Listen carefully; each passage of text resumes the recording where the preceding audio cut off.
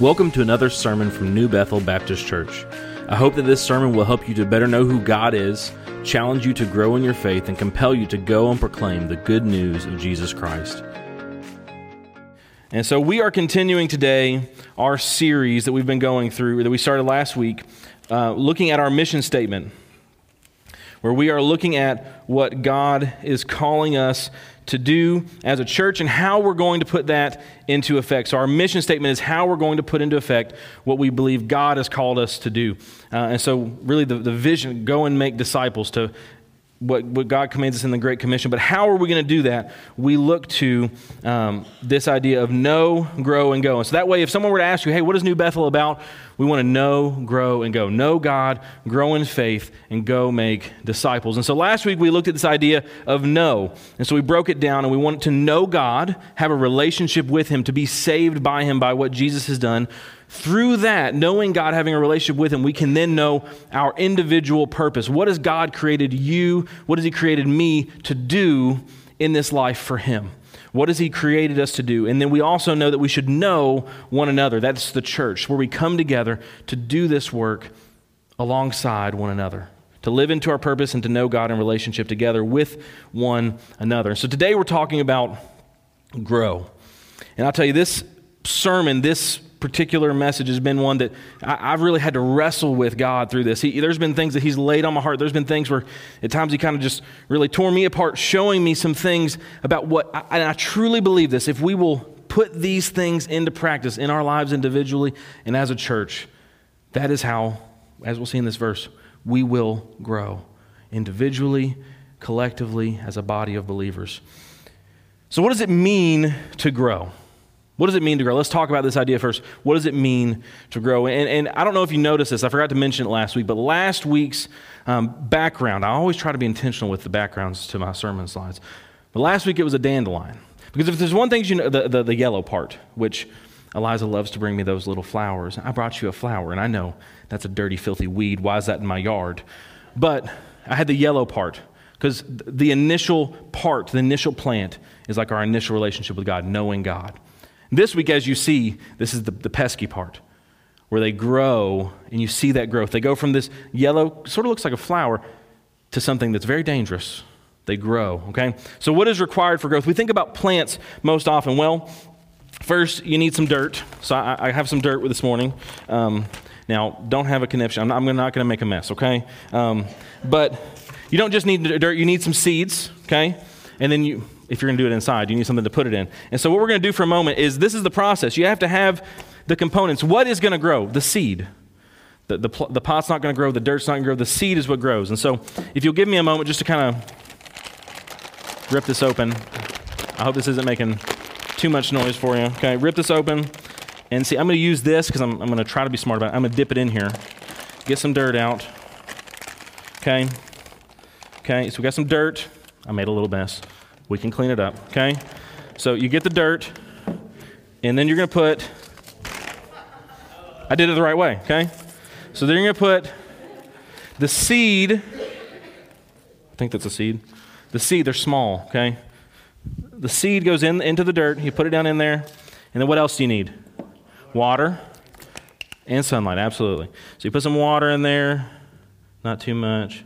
Okay, so that is what you do to plant a seed, and then from that, if you keep watering it, you let it grow, it eventually will look like something sort of like this, a plant, something that has grown and produced from what was done, okay?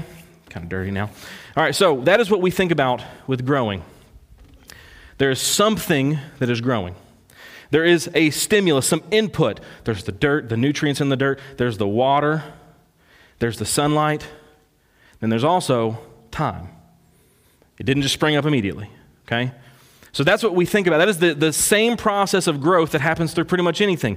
You want to get stronger? Well, you got to go to the gym and work out, eat the right food, and over time you'll see results.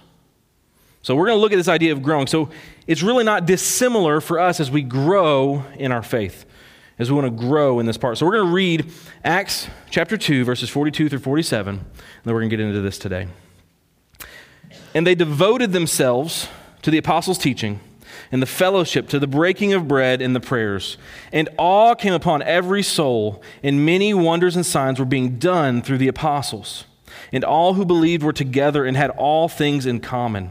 And they were selling their possessions and belongings and distributing the proceeds to all as any had need. And day by day, attending the temple together and breaking bread in their homes, they received their food with glad and generous hearts, praising God and having favor with all the people. And the Lord added to their number day by day those who were being saved. Let's go to the Lord in prayer as we continue this morning. Father, we thank you for this day you've given us. We thank you for this time that we have to come together, this time that we can look at your word, we can see what it means for us to grow in our relationship with you, to grow in our faith, and what that looks like and the impact that can have in our lives and in the world around us. God, I pray that you will be with us today in Jesus' name. Amen. So the first part of this process is that we grow in faith. That's the main part. Grow in faith. All these are going to parallel, right? So we know God and then we grow in our faith. So in this passage, we see the growth of the early church. Jesus has ascended. He's given them their commission to go and make disciples or to be his witnesses in all the earth. The day of Pentecost happens. Peter preaches on Pentecost. People come to salvation. This is what is happening in the church, the gathering, the body of Christ. This is the culmination of God's plan of salvation was accomplished at the resurrection, and in Pentecost we see the next step of this plan, the unleashing of the church to the power of the Holy Spirit to be his witnesses to the end of the earth. So they are growing in their faith, and we see this in this passage at the beginning. Part of what we need to do to grow in our faith is we have to grow in our knowledge of God. We have to grow in our knowledge of God. So we see them doing this. Acts chapter 2:42, and they devoted themselves to the apostles' teaching and the fellowship and the breaking of bread and the prayers. So we see they are doing this together. They are coming together, and they are worshiping together, they are praying together, and they are learning. They are devoting themselves to the apostles' teaching, fellowship, breaking of bread, and prayers. We need to understand here, devoting is a much different word to occasionally. They were regularly engaging with the teaching of the apostles. So we see this idea, how do we grow in our knowledge of God? From this example and through other things, we see corporate worship, what we're doing right now. This should stimulate the growth of believers in Christ. And you've heard me say that before. That's why it's so important that we as believers go on mission, which we talk about next week, and try to evangelize ourselves so that this remains a place where you're able to grow in your faith. We should grow through corporate worship. You grow through Sunday school or small groups where you come together and you discuss God's word with one another. And really, when we get to the root of it all, in those things, how we grow, what are we teaching? It's not my opinion. It's not your Sunday school teacher's opinion. Hopefully, it's not my opinion. Hopefully, it's not your Sunday school teacher's opinion. It is what? The Bible. The Word of God. And here's the beautiful thing. They didn't have the Bible that they could take home with them at that time. The printing press didn't exist until around the time, like the 1500s, around that time. So there's a long time where people are having to either have handwritten copies that they're sharing pieces of or having to just have it read to them because a lot of people couldn't read for a long time. They had to rely on other people. You don't have to rely on anyone else. You can go and see for yourself. If you hear me say something in a sermon, I want you to check it and verify it. And if I'm wrong, please tell me, but do it kindly. Don't hurt my feelings anyway. I don't intend to. I want to take a moment to express that this is the most profound and important book that you can ever encounter. There's a lot of books that are fun to read. They can maybe even impact your life in a positive way. The Bible is so profound. We have God's very word in our own hands. I want you to understand that there are people, believers in parts of this world where they don't have large access or ready access to the Bible. They will take pages and pass them around and share them among believers, reading one page from Scripture, and then they'll pass it to a sister church that they will trade pages and read pages so they can know God and know His Word, and they can grow in their faith. But we have God's very word in our hands. I don't know about you. I have a lot of Bibles in different translations, so I can see exactly how different people have interpreted it. I could go and read the Greek text. And if you don't know how to read it, there are tools that will help you to understand the Greek text, the Hebrew text. You have it for free on your phone, on your computer. If you don't like this translation, switch it to that one. There are audio Bibles for free now that you can access. However, among evangelical Protestants, what we are, only 63% of people read their Bible at least once a week. Now that sounds, it's more than half. That's only once a week. So we have God's very word once a week, or not that. Almost 20%, 18%, seldom to never reading their Bible. Why? So the Gospel Coalition had a really good article about the reasons that we don't read our Bible. The first one they listed is that it convicts us. I don't know about you, but maybe you have had this experience, especially when you were younger, but there's times in your life where maybe there's certain people you want to avoid because you know they're going to tell you something that you don't want to hear, right? Maybe you're thinking about doing this certain thing and you know that maybe your parents were going to disapprove, so you don't go talk to your parents anymore. You have a friend that's trying to speak some sense into your life, and so you just kind of avoid their calls for a time being. The Bible will convict you. When you read it, you're going to see God's standard laid against you, and you're going to see how your life doesn't stack up. And so sometimes that's uncomfortable. So that's the first step. It's convicting. There's also the statement that they think is too complicated. People might think it's too complicated. And I'll tell you what, I think that's a big part of it for people. The Bible, we're going to see it in a minute, is so deep and profound that you cannot exhaust the beauty of the Bible in your lifetime or in all of your lifetimes. I truly believe that. Then there's the next one. We are undisciplined. You know how many times I've heard people say, well, it's just hard to read the Bible. I don't have time. Well, it doesn't really take that long to read. And, we talked about the phrase twiddling your thumbs. People don't just really just sit around and twiddle. But, how funny is it that actually is what we do now when we just play on our phone? We're just scrolling, twiddling our thumb back and forth. So we're undisciplined. We think it's boring. That's the farthest thing then from what could be true, but it at times could be hard to read. It's not written in a contemporary way at times, and people might think it's boring. And the last one they said, and this is really kind of the heart of it, and I think all of them play a factor for people to some way or some extent, but we have a dysfunctional relationship with God. Here's the deal. If we don't value God's word, there is something off. There is some disconnect. We haven't gotten to that stage yet. Because I don't dare you to do this, but imagine you told your spouse, I really just don't want to talk to you anymore. Can we just sit in different rooms and never talk? That would just really be nice. Well, that's not going to fly. But how come we don't want and value God's word to us? I want to hear from God. Have you picked your Bible up recently? So it starts with a dysfunctional relationship. There is some issue with whether we hold it in value and what esteem we hold it. And then there's those other contributing factors. Because when it's hard to understand for us and we have a difficulty reading it, it just becomes easier to put those things off. I think really the combination of it all is expressed very well in what Paul says to the Corinthians as he describes the Corinth believers in 1 Corinthians 3, 1-2. But I, brothers, could not address you as spiritual people, but as people of the flesh, as infants in Christ. I fed you with milk, not solid food, for you were not ready for it, and even now you are not yet ready. Here's the deal. I think in the American church in particular, many Christians don't develop past infancy or toddlerhood. They can't handle the solid food of Scripture because they never learn to progress from it. But I want you to imagine, I want you to think about this idea of every person starts drinking milk. But as they grow, maybe there's still some milk. I'm not a big milk drinker, but a lot of people continue to drink milk through their life. But I promise you, most people, even if they like milk, if you told them that's all you can have from now on as an adult, they're going to be kind of sad because maybe they enjoy milk, but steak's pretty good too.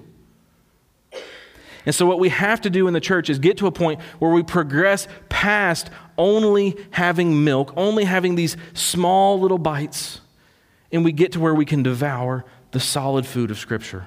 Now, part of the problem I think happens when people try to go after the solid food and they're not ready for it yet. Don't give your baby a piece of steak. It's not going to work out. They need to be where they're at, but they have to grow. They have to progress. And I want to take a moment and just explore with you just an example of, I think, the riches and the depth of what Scripture has to offer. Because I can say it to you, but I want to show you this visual that you can see on the screen. So I don't know if you've seen this image before. This was made by Chris Harrison and a pastor named Christoph Romhild.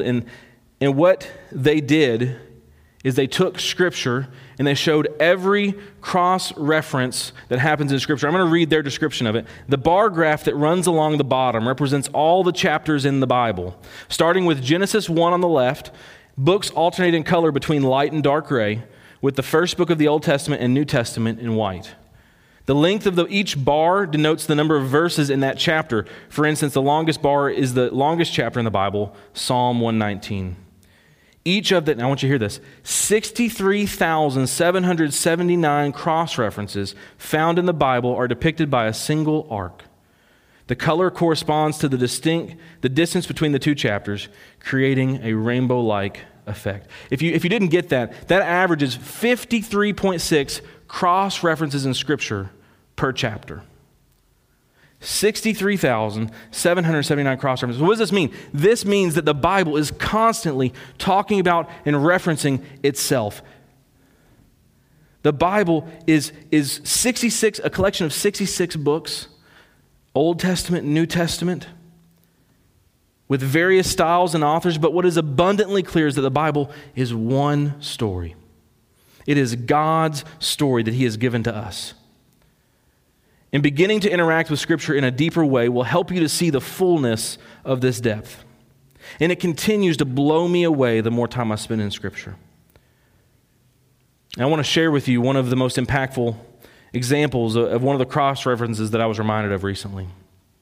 And it centers around the crucifixion of Christ. And I want you to take a moment. You can close your eyes if you want to, whatever's going to help you to focus. And I want you to think about the crucifixion. It should be fairly easy. We celebrated Easter not too long ago. We talked about the crucifixion. Think about what's happening there. Think about Jesus on the cross, the two on each side, one on each side. Those mocking Him, the soldiers gambling for His clothes, those that were there watching that followed Him. Think about that scene. And we're going to zoom in now to Matthew 27:46. And about the 9th hour, Jesus cried out with a loud voice, saying, Eli, Eli, lema sabachthani. That is, my God, why have you forsaken me? Now, I know this is probably something you've heard before. And this is something that I know when I was reading Scripture, when I was young in my faith, I was like, what does this mean? Did God reject Jesus? Like, what does that mean? And as I grew, I began to understand that Jesus bore the weight of our sin. He bore the wrath of God. And so very well you would feel rejected. But as I got further, I realized, and I was reminded recently of what I believe to be the fullest meaning of what Jesus is saying there. Now, to fully illustrate this, I'm going to need you to work with me. I know we're Baptists here. I know we don't always talk in church. I hear a few amens, but we're not very vocal. Okay, so we're going to do a little exercise here. And so I want you to respond to what naturally comes to your mind. If nothing comes to your mind, you can just stay quiet. But if you respond, please say it loudly so we can hear you. Okay? God is good. All the time. And all the time? Okay? Jesus loves me. Absolutely. Hey. The Lord is my shepherd. Okay.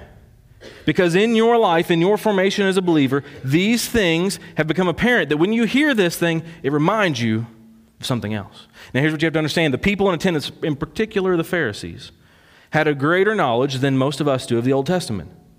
In particular, they were in a more oral tradition, so they would remember and memorize things in ways that we don't.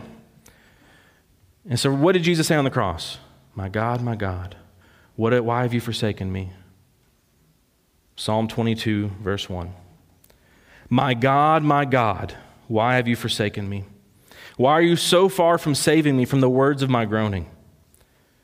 So just like what you saw in the previous passages, the previous things we said, starts with the exact same words.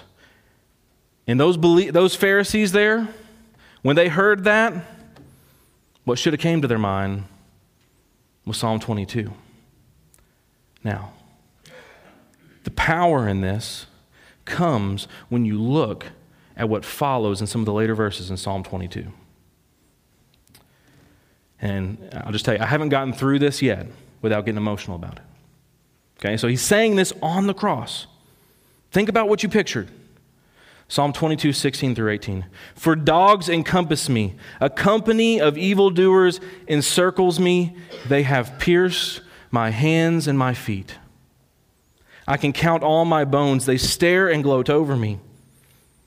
They divide my garments among them, and for my clothing they cast lots. And so on the cross, Jesus says, my God, why have you forsaken me? In their minds, it should direct them to Psalm 22.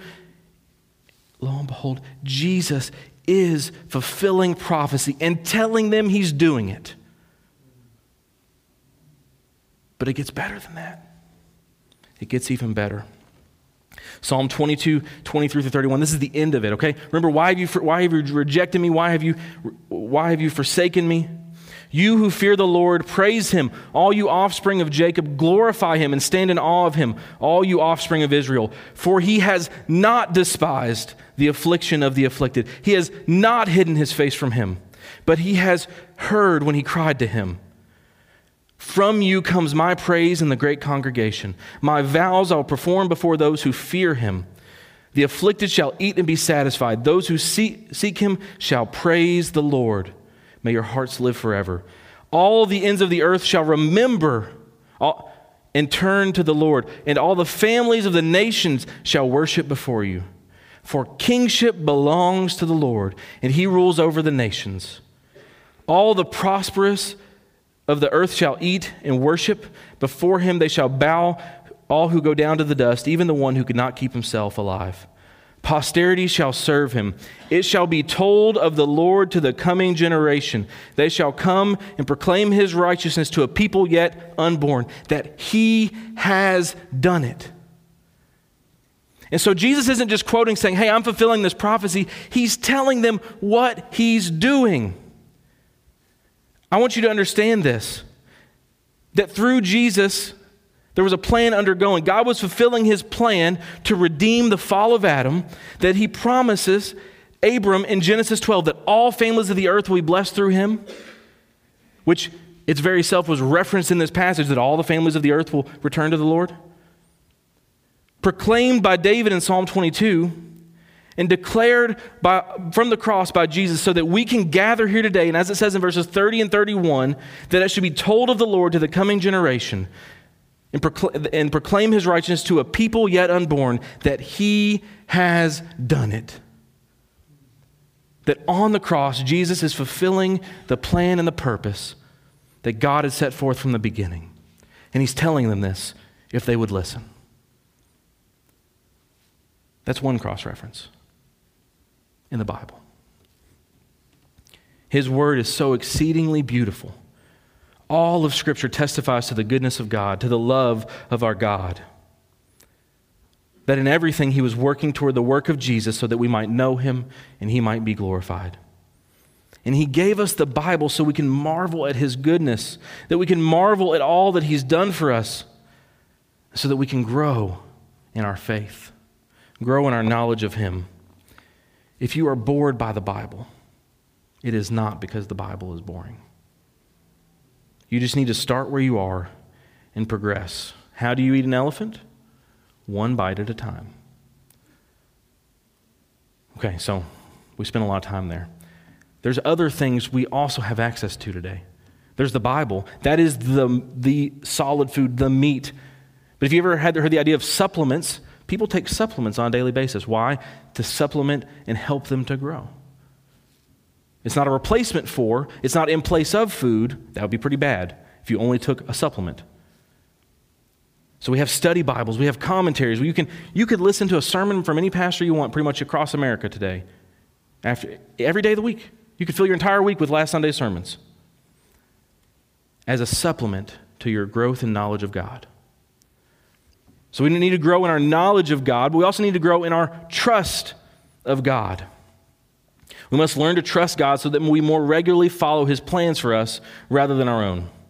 And the unfortunate thing about this for us is it's not always an easy process. Growth comes through struggle. James 1:2-4 says this, "Count it all joy, my brothers, when you meet trials of various kinds. For you know that the testing of your faith produces steadfastness.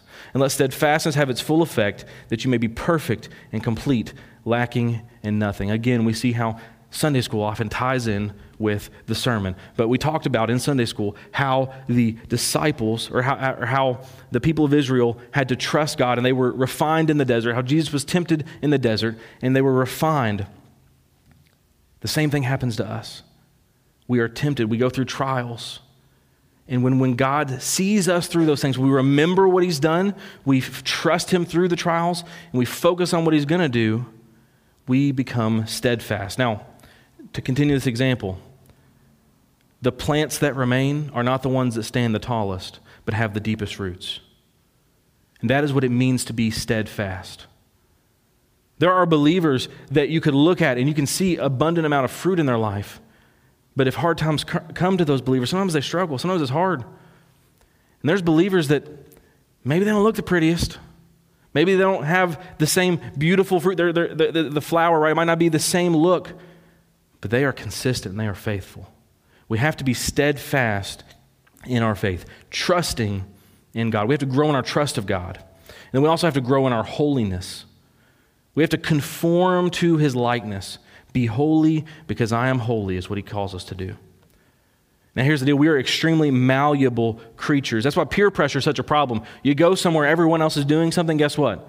It's tempting to do the same. We want to form and be molded by what's around us. We have to make sure that we are molded by God. Romans 12:2. Do not be conformed to this world, but be transformed by the renewal of your mind, that by testing you may discern what is the will of God, what is good and acceptable and perfect. We are supposed to change. We are supposed to conform and transform, but to God and not the world. So we should grow in our holiness as well. So that's the grow in faith part. We talked last week about when we know God, we can also know our purpose. And so if we know our purpose, we should also be growing in our ability. So we should grow in our ability. First and 2 Timothy, I think, are great examples through the whole book of this, because it's a letter to one person. Most of the books in the Bible are letters to multiple people. This is to Timothy from Paul. And he's telling him, here's what you need to do to live into your purpose. You need to grow in this way, avoid these things, do these things. Here's how you grow in your purpose. And you also see how he equips him to help the churches. Hey, if someone was going to be an overseer or an elder, here's their qualifications. If someone's going to be a deacon, here's their qualifications. You got to make sure people, to live into their purpose, know what is expected and required of them. And so through that, we work on our strengths and we work on our weaknesses. I want to give you a very specific example that you guys hopefully can see. Before I got here, we had someone that filled the pulpit at least once or twice. Nick Scott, right? Alan Scott at Oak Hill's son. And right now, Nick and Melissa are missionaries in Japan. And they knew that. They felt the call of God, that it was their purpose for whatever period of time that God has set for them to be missionaries, his witnesses in Japan. And so, what are they going to do? Well, you got to prepare for that. You got to learn Japanese. You got to grow in your ability to do what God's calling you to do. He didn't call them because they were people that knew Japanese. He called them because they had a heart for him, and he revealed to him this is where they were going. So they worked on their ability. So here's what I want you to do. As you think about your purpose that God has given you, there are a couple words I want you to think about. What, why, how. What, why, how. So what is your purpose? What is God calling you to do? That was last week. Know your purpose. Why? Why is God calling you to do that? Because you need to have clarity and conviction about why that is what God calls you to do. Because if you don't have motivation and conviction, the follow-through is a lot less likely to happen. And so how do you do it? How do you go about doing this? That's what you have to do. So think about this sentence that you can see up there. I know God wants me to blank because blank. To do this, I need to focus on blank. So I know God wants me to, so for example, for Nick and Melissa, I know God wants us to be missionaries in Japan because he said to make disciples of all nations. To do this, we need to focus on learning Japanese culture and learning Japanese. So what about you? What if this is your story? I know that God wants me to share my faith with those around me. Maybe it's a particular person. Because the Bible clearly says we're called to share our faith. To do this, I need to focus on being more confident in how to share the gospel and overcoming my fear of what others will think of me. Whatever it is that God's calling you to do, you have to identify why and how you can do it. Here's another one. I know God wants me to raise my children to follow him because he has entrusted them to me. To do this, I need to focus on making my faith apparent to them and teaching them the truth of Scripture.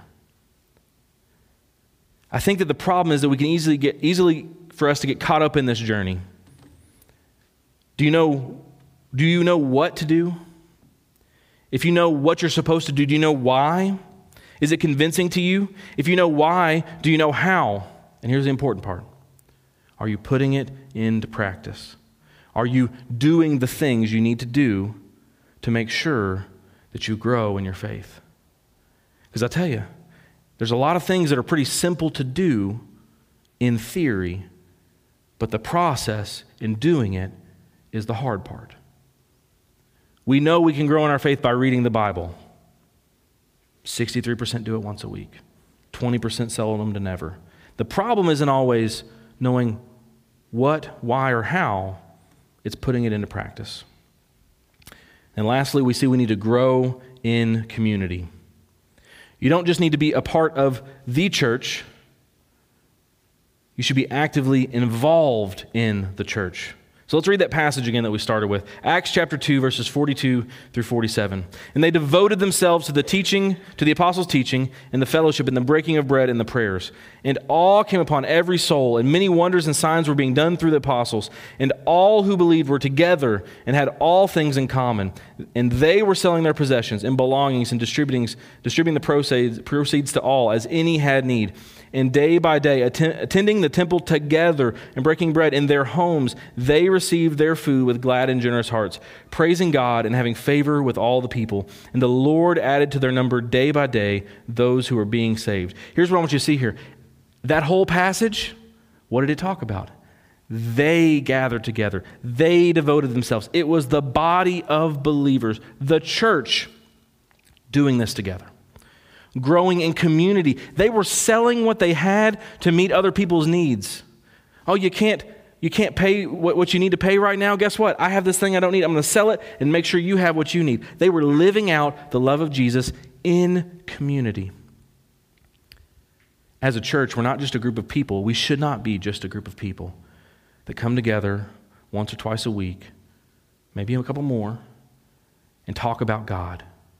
Sing songs together. We are a community of believers that should be for one another, discipling one another, helping spur one another on to growth in Jesus Christ. As it says in the Bible, Proverbs 27:17, iron sharpens iron, and one man sharpens another. The point of the church is to be the body of Christ, working together, building each other up. And when that happened, what do we see? What is the result of believers that know him? So that the know part's there. They all are believers. They know him. They have a relationship with him. They were devoted to growing in their faith individually. They were learning about the disciples. They were figuring out what God was calling them to do. And they were doing it in community. What do we see the last result was? And the Lord added to their number daily, day by day, those who were being saved. Growth of the body happens when there's growth within the body. If we want to see lost people be saved, if we want to see our church grow and be what God calls it to be, it happens when there is growth occurring within the body. That we're growing individually and that we're growing together into what God calls us to be. I want to revisit this example that I had here. So right here, I have some more seeds. I have some more water. I could get another vase. I didn't bring one up here. And I have more dirt. Is this going to grow? Together they grow.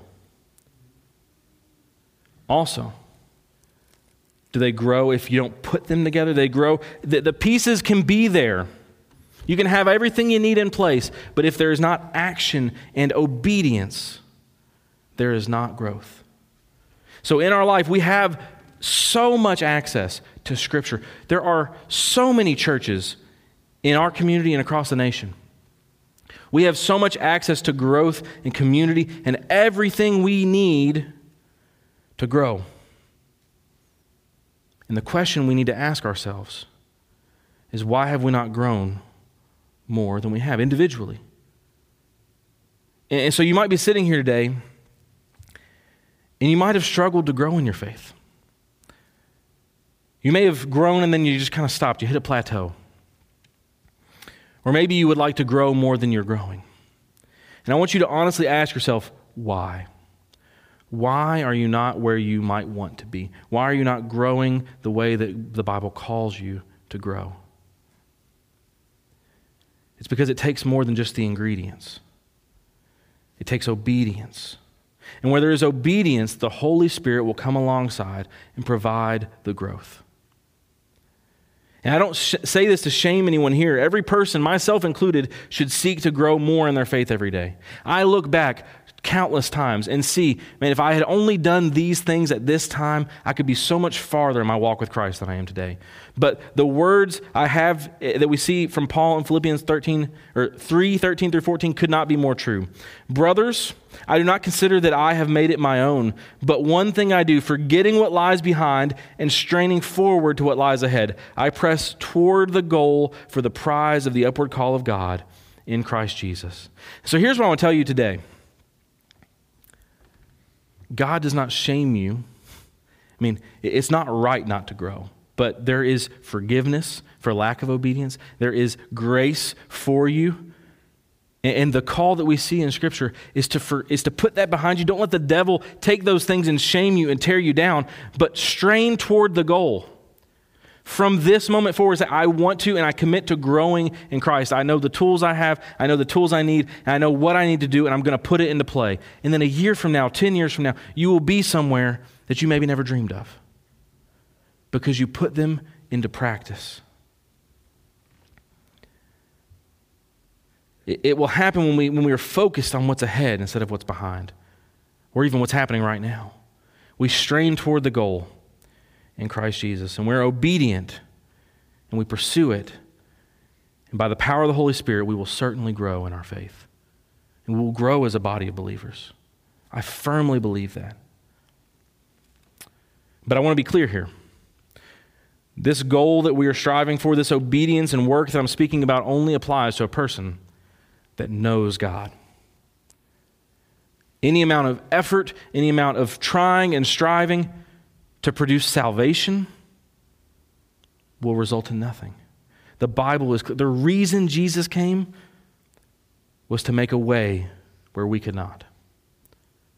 And so this morning, if you're sitting here and you want to know God, you want to grow, you need to first ask yourself, do you know Him? Do you have a relationship with God because of what Jesus has done for you?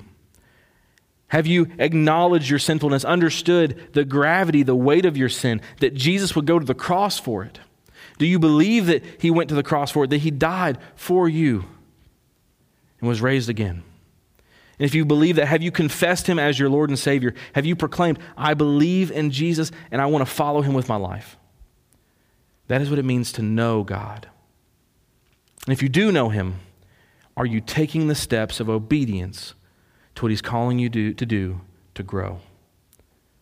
Because my hope and my sincerest prayer is that from this moment forward, we as a church can seek as individuals and as a body to grow in the way He calls us to.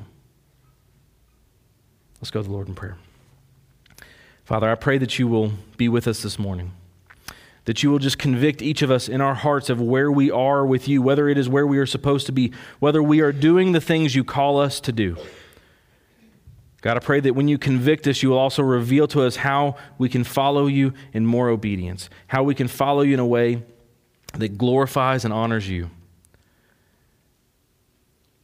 And Father, I pray that if there anyone who does not know You today, that today would be the day that You would convict them of the sin that is in their life, their need for salvation, and that you would convict them and challenge them to believe. You would place that seed of faith in their life, that they would believe the gospel. That person that believes in you would then grow in their faith. God, I pray that you would move among us now. In Jesus' name, amen. We hope this sermon has been a blessing to you today. If you have any questions about what you've heard, we would love to hear from you through our church Facebook page, email, or by calling the church office.